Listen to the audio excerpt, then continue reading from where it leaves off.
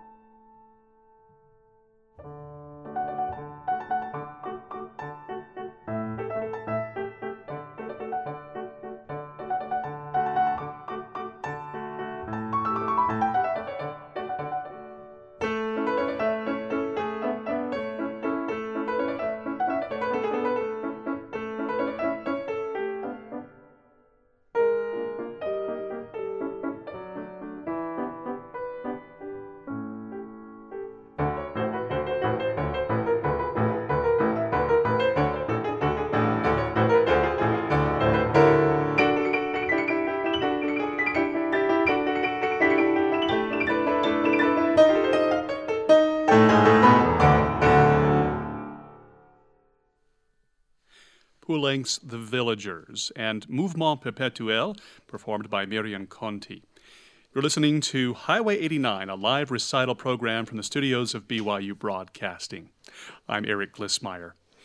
Miriam, you grew up in a creative family. Your father, Raul Conti, is a talented painter and sculptor, and your mother is an author.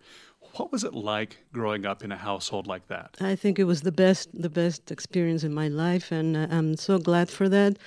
First of all, because it's very rare now for the parents to be at home and the kids to be at home all day. So my father worked at home, and my mother was at home. So that feeling of coming from school and having lunch together, the whole family, then do the homework, and go to the conservatory and come back and have dinner together. So I think just that, for me, was something that I hope every kid would have it now.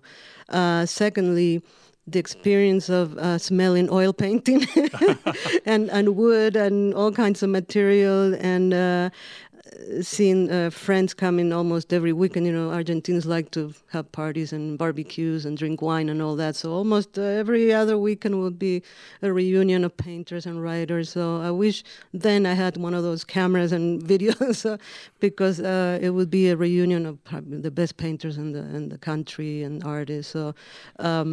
And even though I, didn't understand much, but just to be around that, I think it does help in growing up as an artist because your parents realize what it requires, the time that requires to be, an artist, the time spent hours and hours in the instrument or in front of a canvas or writing. So they understood that very, very well. So to me, even until now, I think I'm very lucky. I was very lucky.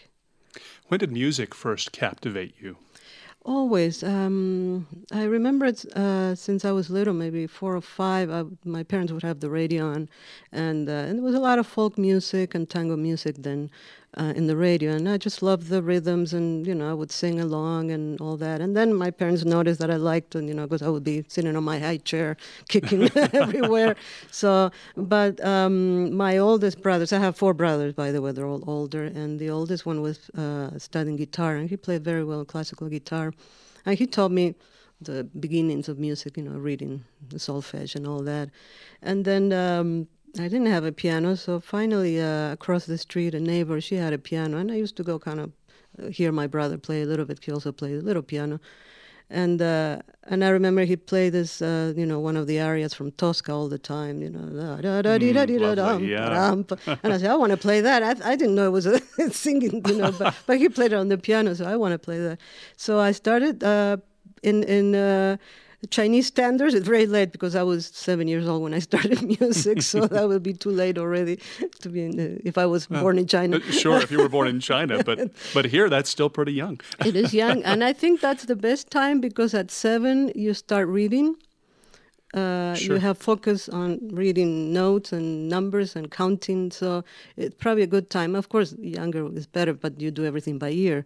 But at 7, 8, that's the best time for a kid because they absorb things faster. A little later, then it becomes a little more complicated to learn. So. Sure. Well, I think we're going to hear you play some more music now, something old and something new. Miriam Conti has recorded the complete mazurkas of Chopin. That's more than 50 mazurkas. So, of course, we have to hear her play one of those right now. And then she'll follow that with music of Argentine composer Remo Pignoni, 3 traditional dances from Argentina.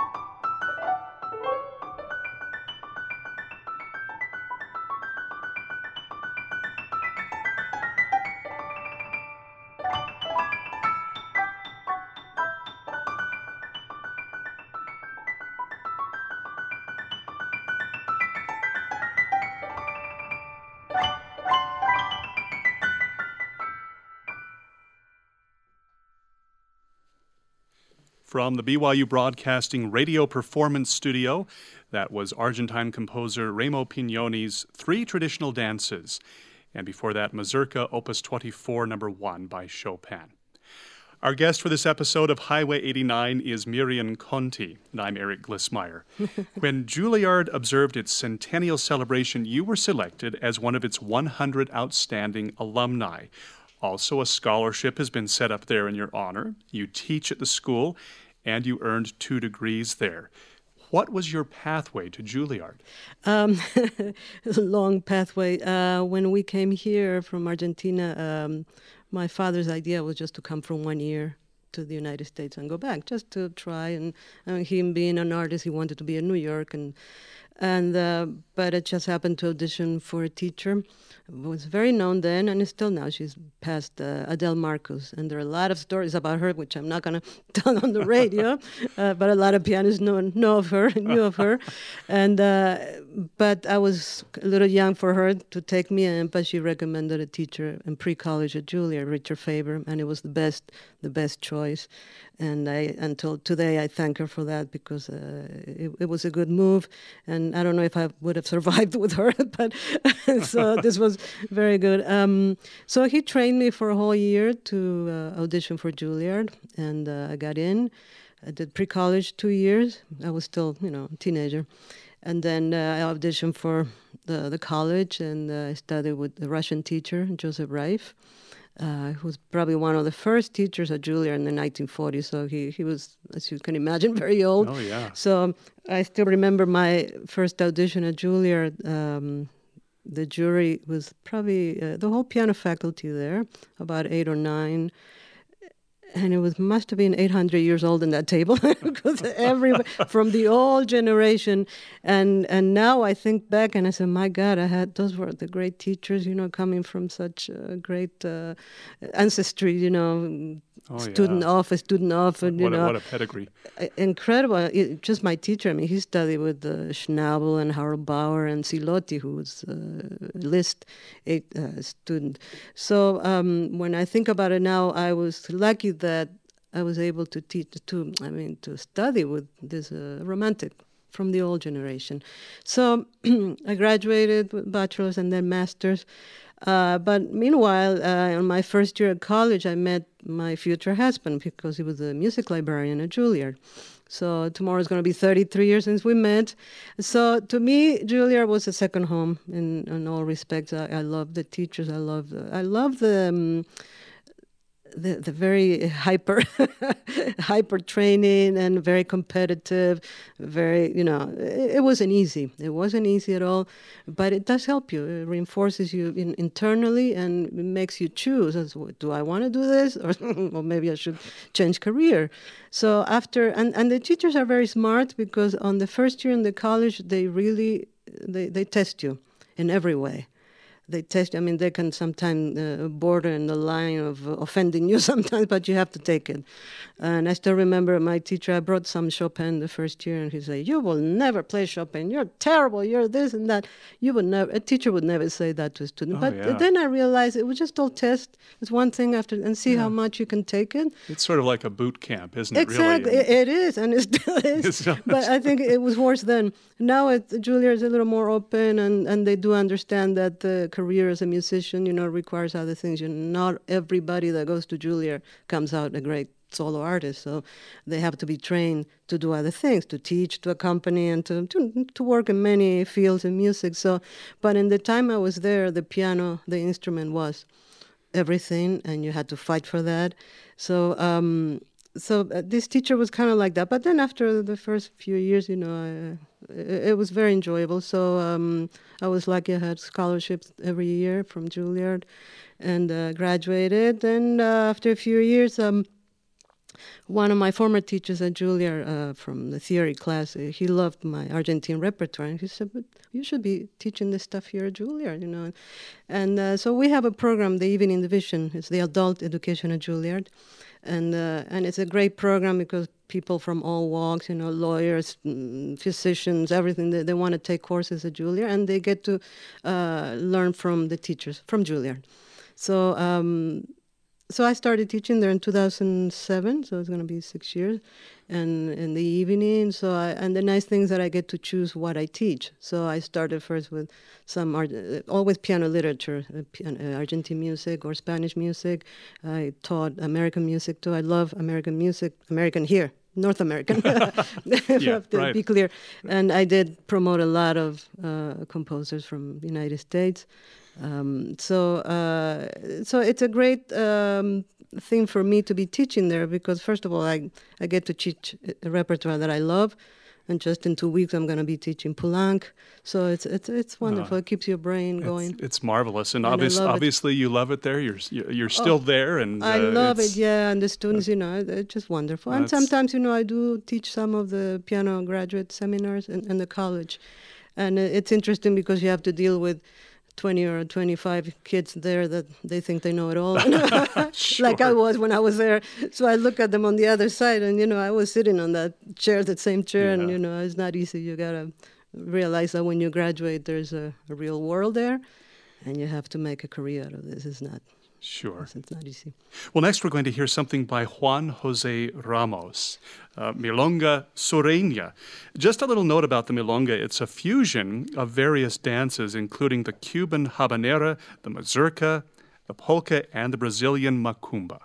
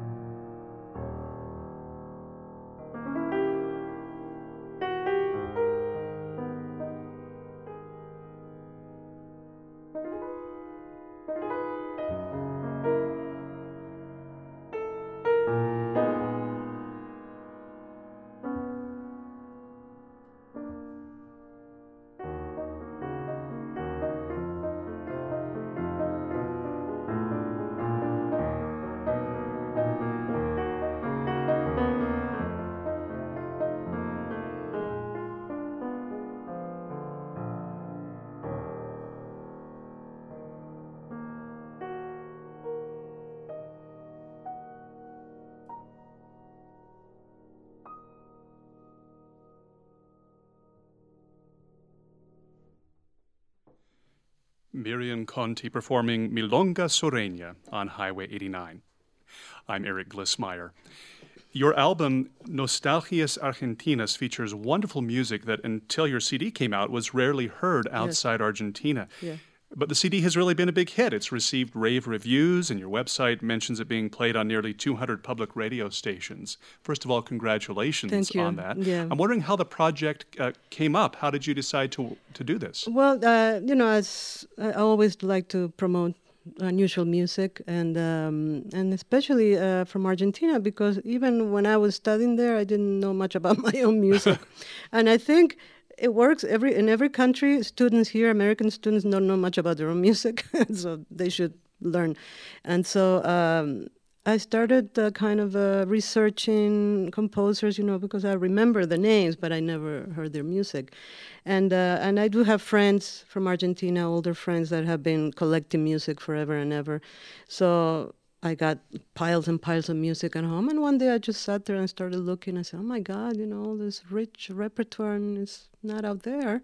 And so I put it together, and the people, the Steinway label, they were very interested. And they're always interested in unusual repertoire and nice music too, because there are a lot of music out there. But it's very hard sometimes to choose for a recording, especially when you're choosing many composers. If you're just dealing with one, like Chopin, okay, you do mazurkas, ballades, scherzo. But when you're dealing with many composers, you have to make sure that you have some kind of variety in styles, because you do have folk music, composers like the Remo Pignone is all based on the folk traditional dances, different dances. But then you have the tango composers, which is a completely different thing. And then you have the more classical oriented, coming from more of the French school. These are composers from the early 1900s. So it's almost like, dusting the music out of there and trying to revive it. And I found, there's just so much good repertoire there for the pianist, from every country, not just Argentina, because if you can research the music from the United States, there's so much. And it's not played, it's not, it's underperformed.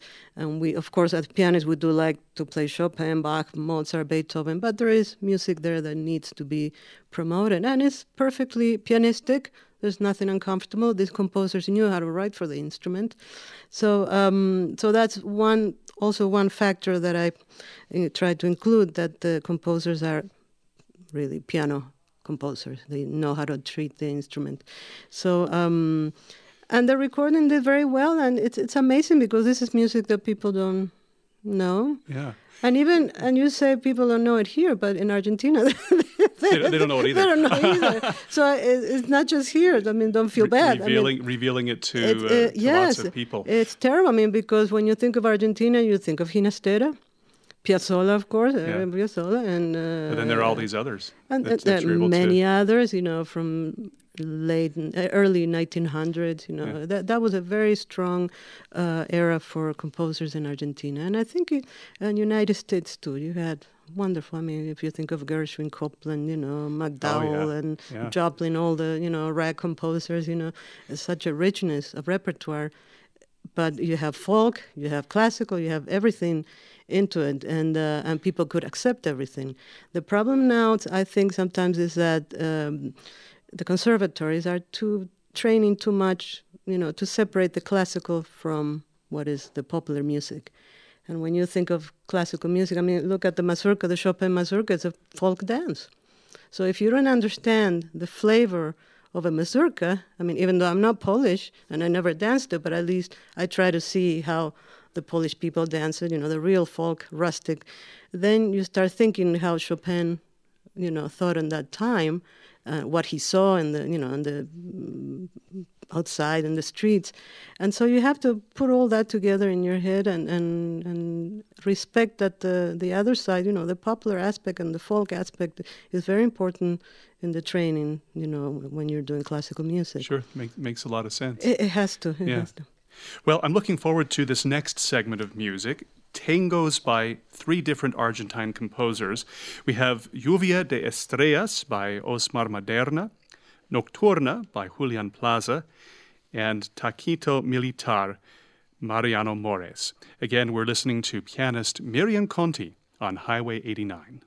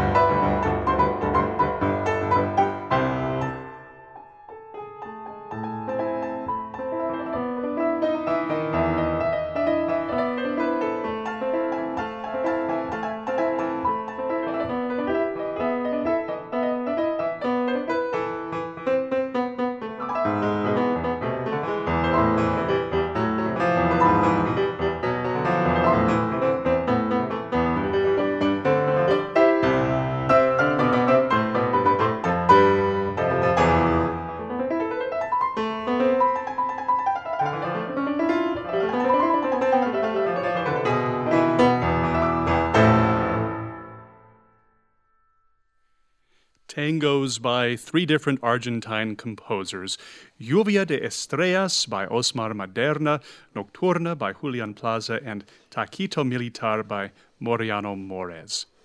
And that concludes this edition of Highway 89. Our guest today has been the renowned pianist Miriam Conti. Thank you so much, Miriam, for being here. Such delightful repertoire, and it was fun to get to know you a little bit as well. Thank you very much. It's tough to play live, even though we're used to it. But I can't imagine having to do that, but it was so wonderful. But thank you. Thank you very much, and I love showing all this music to the world. Miriam Conti is a Steinway artist who teaches at the Juilliard School in New York. She's the creator of several competitions and organizations that champion the music and artistry of Spain and Latin America, including the New York City International Tango Competition and Teachers del Norte, Pianists del Sur. She's recorded a dozen CDs of classical, modern, and cultural piano music. Her most recent CD on the Steinway & Sons label is Nostalgias Argentinas, and her current recording project features solo works by Francis Poulenc. More information about her and her recordings is available on her website, miriamconti.com. We also want to thank the Gina Bachauer International Piano Foundation for helping arrange today's performance. The organization does a lot to bring world-class musicians to Utah, and we frequently benefit from their efforts. So a special thanks to the Bachauer and Joanne Rowland and Douglas Humphreys. We welcome your comments or questions about today's performance or the show in general. To contact us, simply send an email to highway89@byu.edu. Highway 89 is a live concert series from the studios of BYU Broadcasting in Provo, Utah. The recording engineer is Mark Waite, and the show's producer is Jackie Tataishi. I'm Eric Glissmeyer. Thanks for listening.